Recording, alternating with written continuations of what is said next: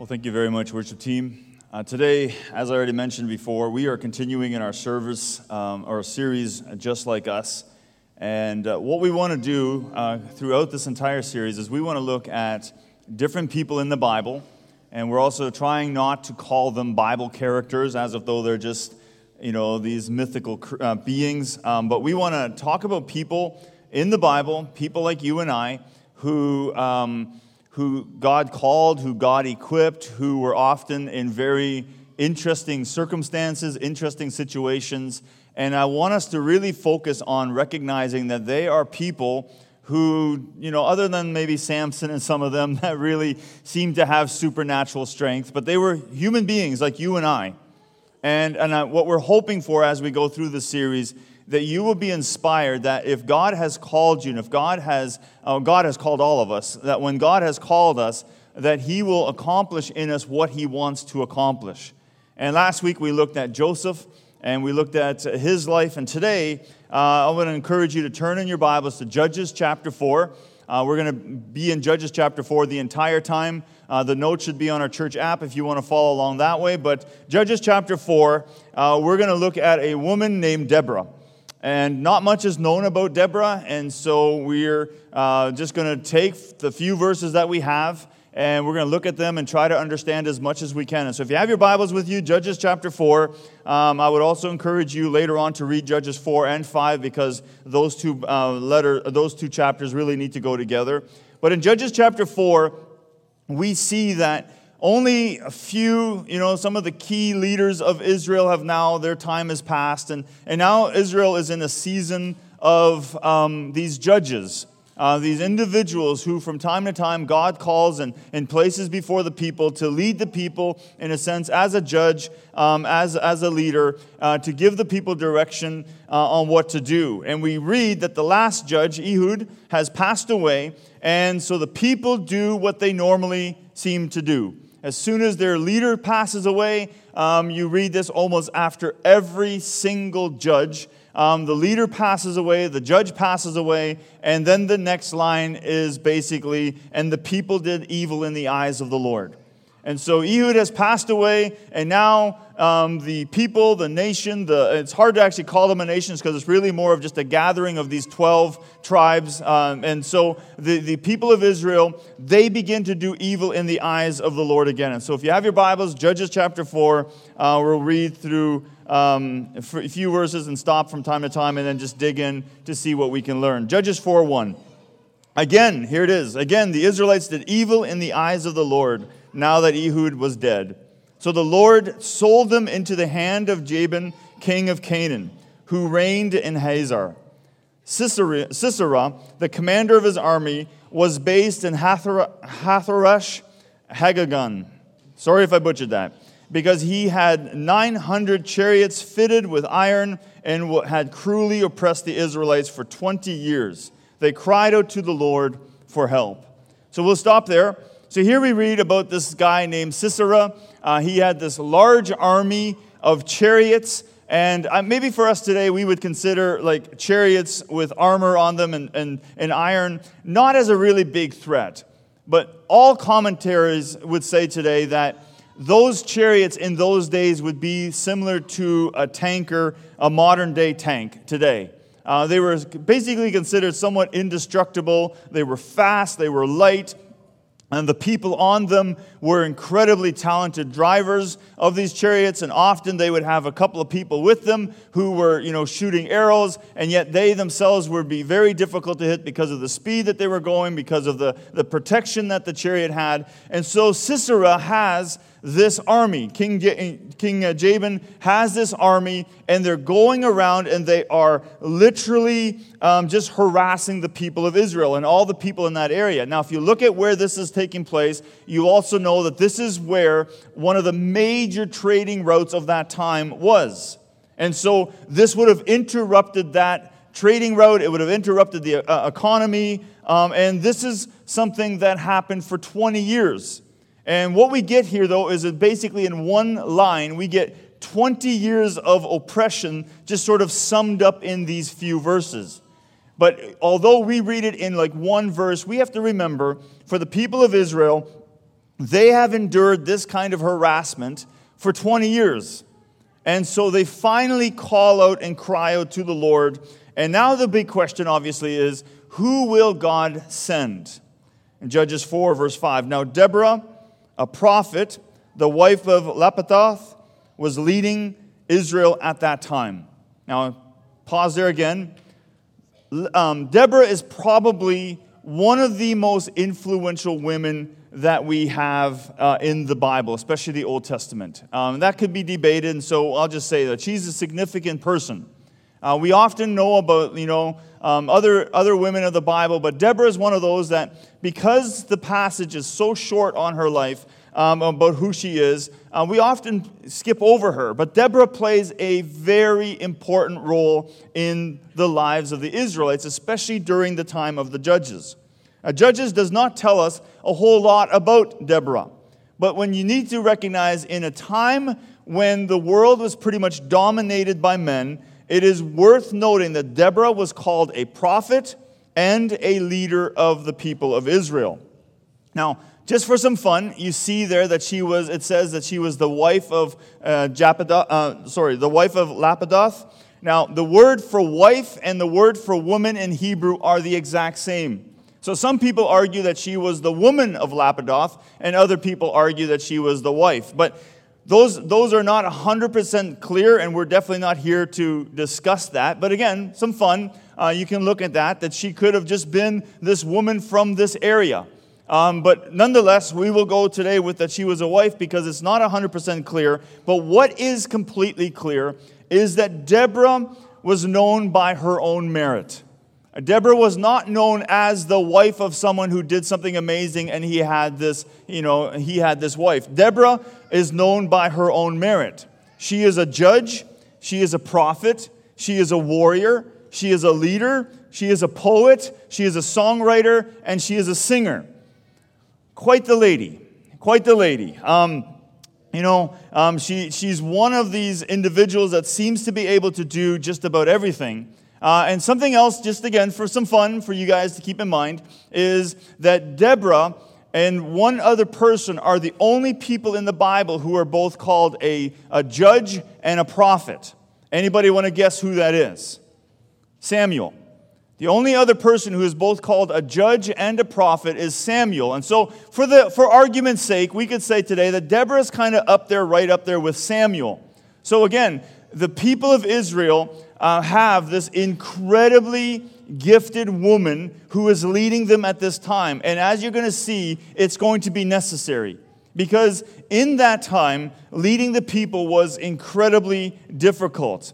Deborah is so respected, so respected by the people of Israel, that she actually can set herself up somewhere, and people will just come from all over the regions, all over the place, surrounding towns and villages, and they will visit her to get advice.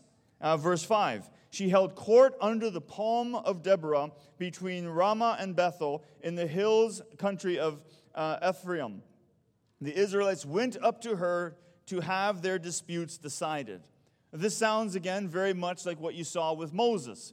The people of Israel would come to Moses with everything, and they would, ask him for advice, and he would be, kind of judge and jury over what the people should do. And again, what I want you to see is that this place that people come to meet, they actually name it after her. It's the Palm of Deborah. This, again, I think is an indication of the mark that this woman has left on her people. That if someone would be like, well, where should we meet her? Where should we find her? Oh, go to the Palm of Deborah and meet with Deborah. And so you kind of get a sense here that this lady has left an incredible mark and is very, very influential. People who don't like the idea of an Old Testament woman leader, just to be very honest with you, there's quite a few people that don't like this. They don't like the idea that there was this Old Testament woman who had this much influence. And so what they'll often argue is that, well, she was sort of, the leaders at that time were not that great. And so out of a bad batch of leaders, she was the best one that there was. That's an extremely weak argument because when you look at the Judges, what you actually see is the longer you go through the book of Judges, the judges actually decline in morale, they decline in leadership, and no better example of that than Samson. If you look at Samson, you really have to wonder sometimes, like, come on, like this guy, just a womanizer, and what was God thinking? And so it's just a weak argument to say, well, Deborah was, at that time because there weren't better men available. What I want you to hear is that God decided that he wanted to use this woman to lead his people, and she stepped up. She, in that time, was able to lead because governing the people at that time would have been very, very difficult. There was no central government. There wasn't like, oh, let's go to Parliament.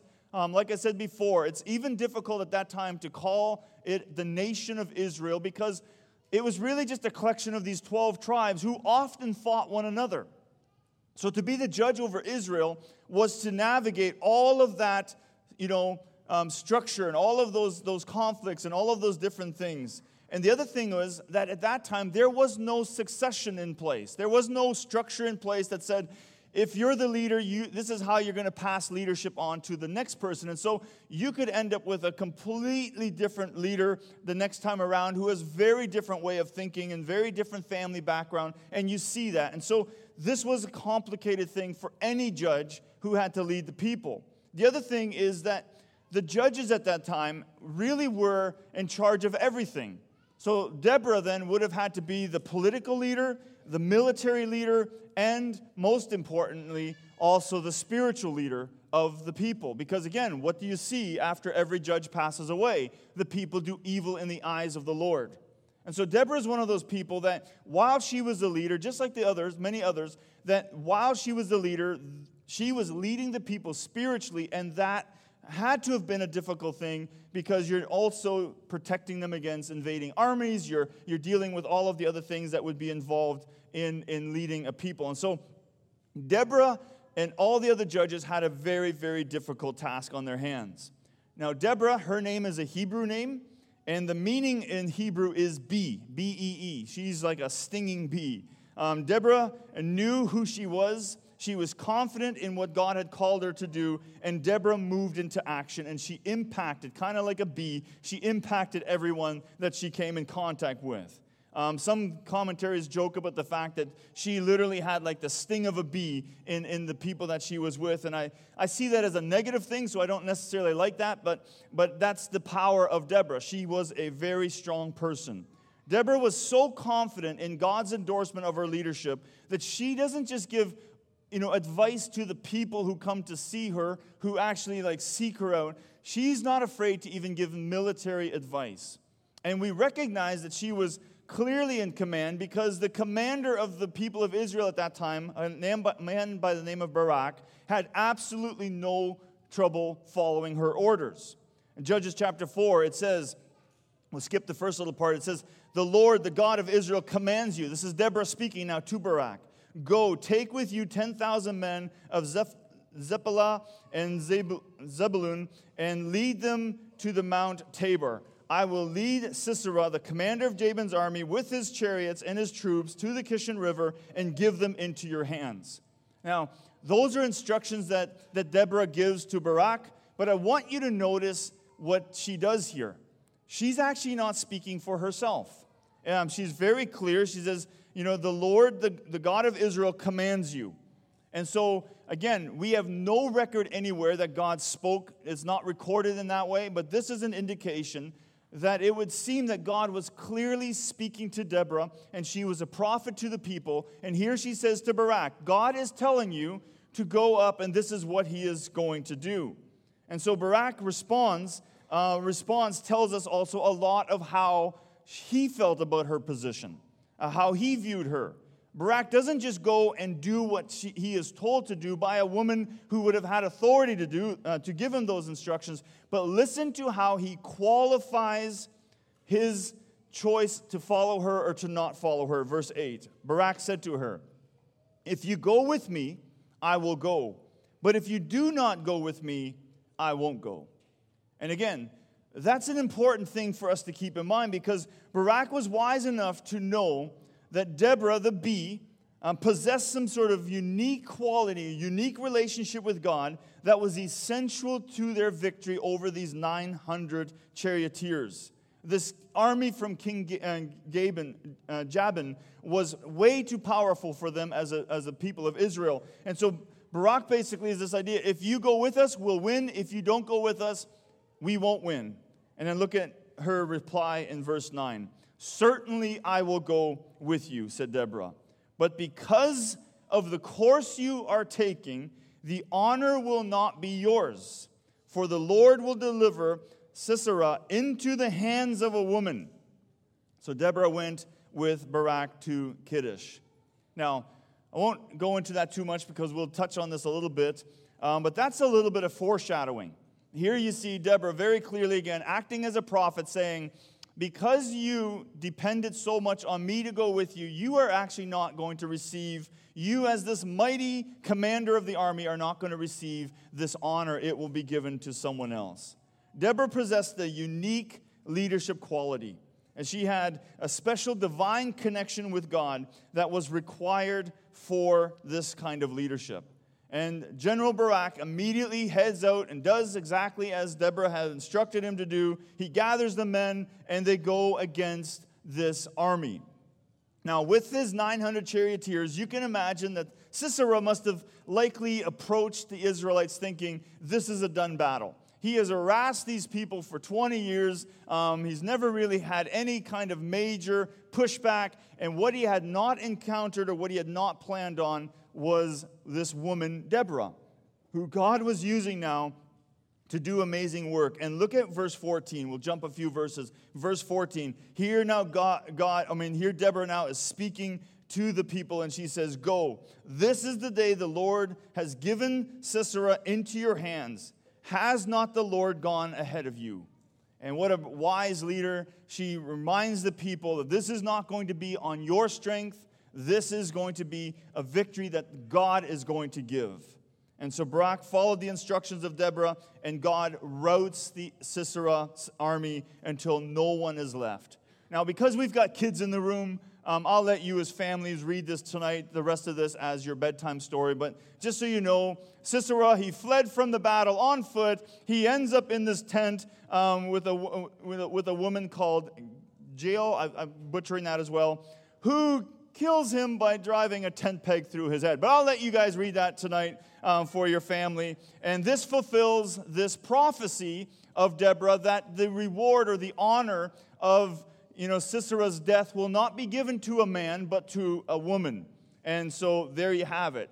Again, some of these things are really easy to kind of glide over, but you need to recognize that that's a fulfillment of prophecy, which again is really important to keep in mind when you consider that Deborah was a prophet. And in Judges chapter 5, we read that Deborah and Barak, they sing this song of celebration.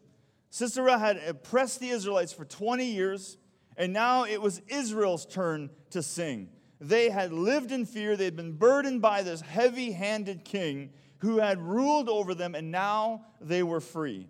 And Deborah guided the people in the midst of their misery, and as a prophet who heeded God's call, she leads the people. A leader had emerged when Israel needed a leader the most. Now, the Bible doesn't tell us, like we've already said, an awful lot about Deborah. But if you read chapter 4 and 5 together, you get a pretty good picture of all of the different things that this woman has accomplished and who she was. So there isn't any mention about her physical skills. She's never, portrayed as a female version of Samson. You don't get the normal, that she was this striking beauty or that she had this somehow magical spell over people. The Bible doesn't give us any of those kind of descriptions about her. She was a woman like you and I. She was just someone who was available for God to use. No extra anything that we have in the story about what would have made her someone who could do these things.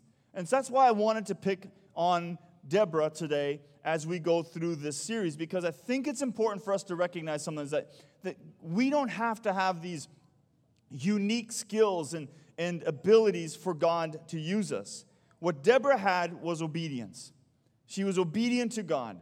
And just like Deborah, when we are obedient to God, God can use us and we can have a significant impact in the lives of the people around us. So it's hard to know, if we're really honest with ourselves, it's hard to know sometimes what to exactly make of Deborah. What do we do with this story? It's interesting. She was clearly a person who turned and trusted that God, and people turned and trusted her. But more importantly, Deborah was willing to be used by God. Think about her situation. Think about her culture. Think about what was acceptable and what wasn't acceptable. And we can maybe downplay some of that, but we won't know until, one day it's revealed to us. But there may have been some real pressure at times because of who she was, because of her gender. And yet, here God said, I want to use you. And she stepped up and God uses her. She makes no excuses, at least none that are recorded. She didn't mention her limitations. She didn't dwell on that. She didn't focus on what was acceptable by culture and what wasn't. She just simply obeyed. And I think this is something that I want us to really focus on. That God has called us to do things in time that are going to be challenging, that are going to be difficult, and we need to consider whether we will obey. In Judges chapter 5, we read Deborah's story again, but this time it is presented as a poem. This chapter in Scripture is often referred to as the Song of Deborah. It is believed to be written as early as the 12th century BC and is considered by many biblical scholars as one of the earliest examples of Hebrew poetry. This poetry celebrates Hebrews' victory over the Canaanites and Sisera's army. And chapter 5 ends by stating that the land had peace for 40 years after this victory. And it is believed that Deborah was the judge for those entire 40 years. So I want to wrap up today by asking ourselves then, and that's a very brief sermon on Deborah, but that's really all the information we have on her. So I want to ask ourselves today, what can we learn from this woman? What should we take away? You're sitting here today and you've heard about this lady and maybe you know the story already and you recognize the incredible things that she accomplished. But what should we take away from her? The first one is this, that we need to be obedient. We don't know if Deborah struggled with accepting her role, like I already mentioned. We don't know what some of her internal struggles were. We don't know if it was easy. But what we do know is it did not prevent her from being obedient. Despite our fears, despite our uncertainties, despite our lack of clarity at times, let's remain obedient to what we know God has called us to do. The second one is to be brave. Be obedient for sure. And like last week, we talked about living to bring glory to God. Be faithful to the call that you have on your life. Step out in faith. And all of this is going to require us to be bold and to be brave. If you've grown up thinking that being a Christian is this easy thing to do, I have news for you, it is not. Being obedient to God will require us at times to be incredibly brave, to be faithful, to be obedient, absolutely. But there's moments in our lives where it's like that step of faith will require every ounce of boldness that you have. And like Deborah, I want to encourage us today to consider in those moments in our lives when we are like, I don't know what to do here, but God has put a call on my life to be brave like her, to step out, to speak up, to do what God has called us to do. The other one is to stand firm. Never waver. Never give up. Never consider that it's impossible or that you, even if you're struggling, even if you have moments where you kind of collapse, stand firm. Do not give up. There are moments in our lives when we will have to recognize that we don't have the strength to stand on our own, but we are standing in the power that Jesus has given us. And so stand firm. You might be thinking to yourself today, well, I'm going through this thing and I'm just thinking of giving up. And I think someone like Deborah, even though her story doesn't necessarily teach this, we can just assume from the culture of that time, there must have been times it would have been just easier to give up. But she didn't. She led the people for 40 years. And so I want to encourage all of us here today, learn from her, stand firm in what God has called you to do. And then the last one, I wanted to stay positive, but we're going to have to go from a negative side, and that is this. Don't disqualify yourself. Don't disqualify yourself. Don't discount in your life, and don't discount what you think God can do through you. We may see our limitations. And I hate to say this, but we as Christians, we are very, very good at pointing out each other's limitations. And so often we will immediately say, well, yeah, that didn't go so good. I wonder if they're actually, And so we just begin to disqualify ourselves. Think about all the people in the Bible. All of the different things. Moses, and you could list, and then today we focus on Deborah. If they had immediately discounted themselves, if they had immediately said, well, because this is so difficult, I'm probably not the person that God can use, we wouldn't have these stories. And I say to you and I today, that God wants to do a story through you. God wants to have an impact through you. So don't disqualify yourself. Recognize that, yes, you have weaknesses. Yes, you have limitations. But who in the Bible didn't? Other than Jesus. Who didn't? They all did. And yet God used them. Their limitations were not a burden to God. Their limitations were not something that He could not work through. So don't discount yourself. Continue to allow God to lead you as He has called you and the gifting that He has given you. So I trust today, as you go from here, that you will recognize that God wants to do a work in you just like He did in Deborah, and God wants to do a work through you just like He did through Deborah. Let me close in a word of prayer. Father God, I pray that today, for the people that needed to hear that they would not dismiss that they would truly recognize today that you want to use them. And that when you use these people in the Bible, people like Deborah, people like us today, that you can use us as well. And we just look forward, God, to what you have in store for us. We look forward, God, to the impact that we can have in our workplaces, in our neighborhoods, in our families, with our marriages, wherever it might be, God. You can use us to accomplish what you want to accomplish. So I pray that we would hold fast, that we would not discount ourselves, that we would not waver, that we would be obedient in everything that you have called us to do. I pray these things in Jesus' name. Amen. Well, at this time, we're going to shift gears here a little bit. And for those of you watching online, I'm going to go down to the main floor, and so give me a second here just to adjust. At this time, I'm going to call up Tony and Rebecca Harms and also their parents. If you guys would come to the front, please.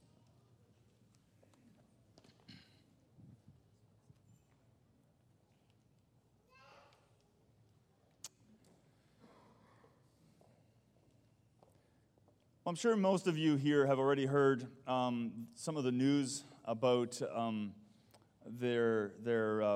baby that they're expecting and some of the possibilities of the health issues and stuff like that.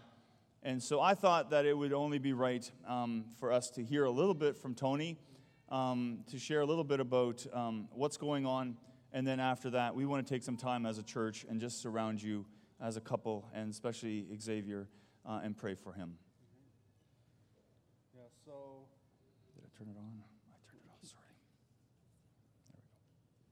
There we go. Yeah, so at 21 weeks, we got a call from the OB saying that they found some abnormalities in Xavier.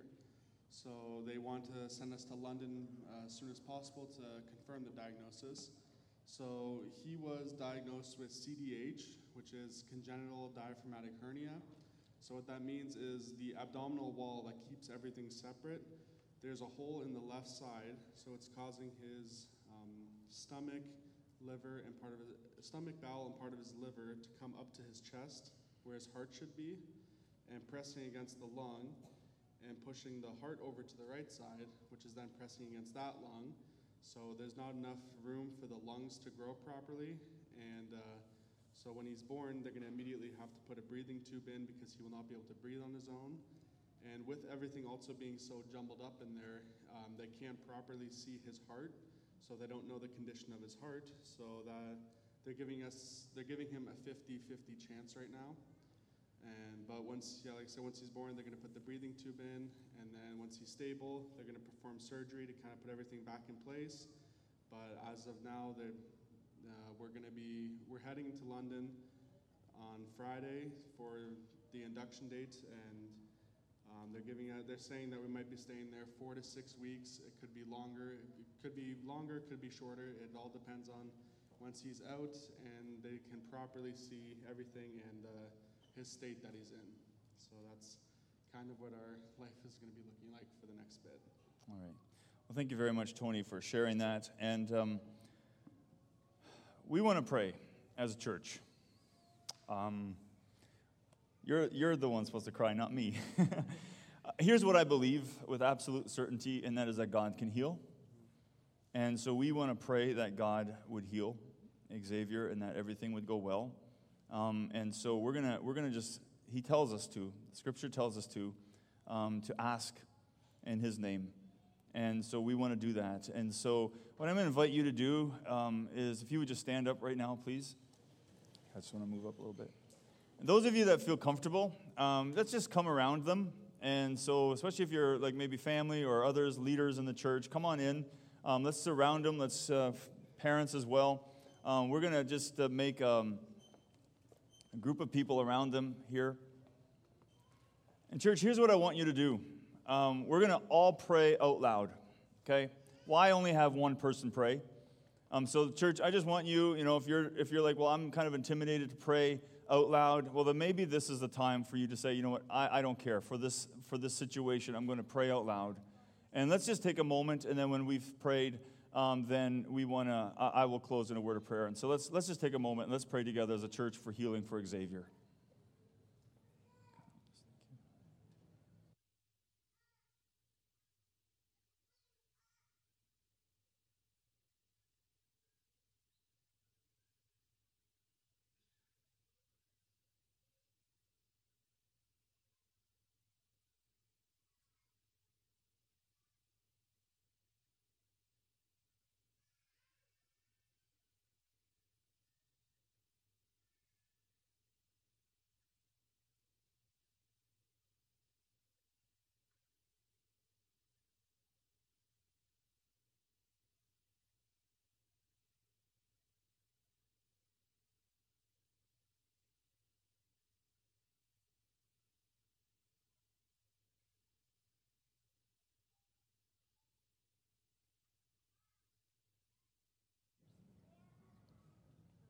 Lord, you've heard our prayers. And Father, I want to pray now over Xavier. And God, as Tony has described for us, that wall that is supposed to be there, the damage that's been done. So Lord, I pray right now that you would bring healing to that part of his body. I pray, God, that you would restore his health. It's not a question of whether you can, Lord, but we are trusting for you to accomplish your will. But Lord, in obedience, we just want to simply ask for the things that are on our hearts today. So we ask, Lord, for Friday, for the delivery to go well. We pray for Rebecca. We pray, God, for her health. I pray, God, that you would give her strength for the delivery. And then, Lord, again, we just pray that as Xavier is born, we pray, Lord, that there would be a way for him to be able to breathe on his own. And that those doctors that are going to be on ready to help and ready to do the work, we pray, Lord, that you would equip them and prepare them for what needs to happen. Father, we pray in the name of Jesus for healing over Xavier. I want to also pray for Jake and Margaret and John and Margaret. I pray, God, as they are support to their children, I pray, God, that you would comfort them as well as they are also going through this, and also for other family members, God. We just pray in the name of Jesus that your peace, that your comfort would come upon them. And so now, Lord, together as your church, in the power of your name, Jesus, we pray for your hand to move and for your healing to be given. We pray these things, and all God's people said together, amen. Amen. God bless you. Have a wonderful day.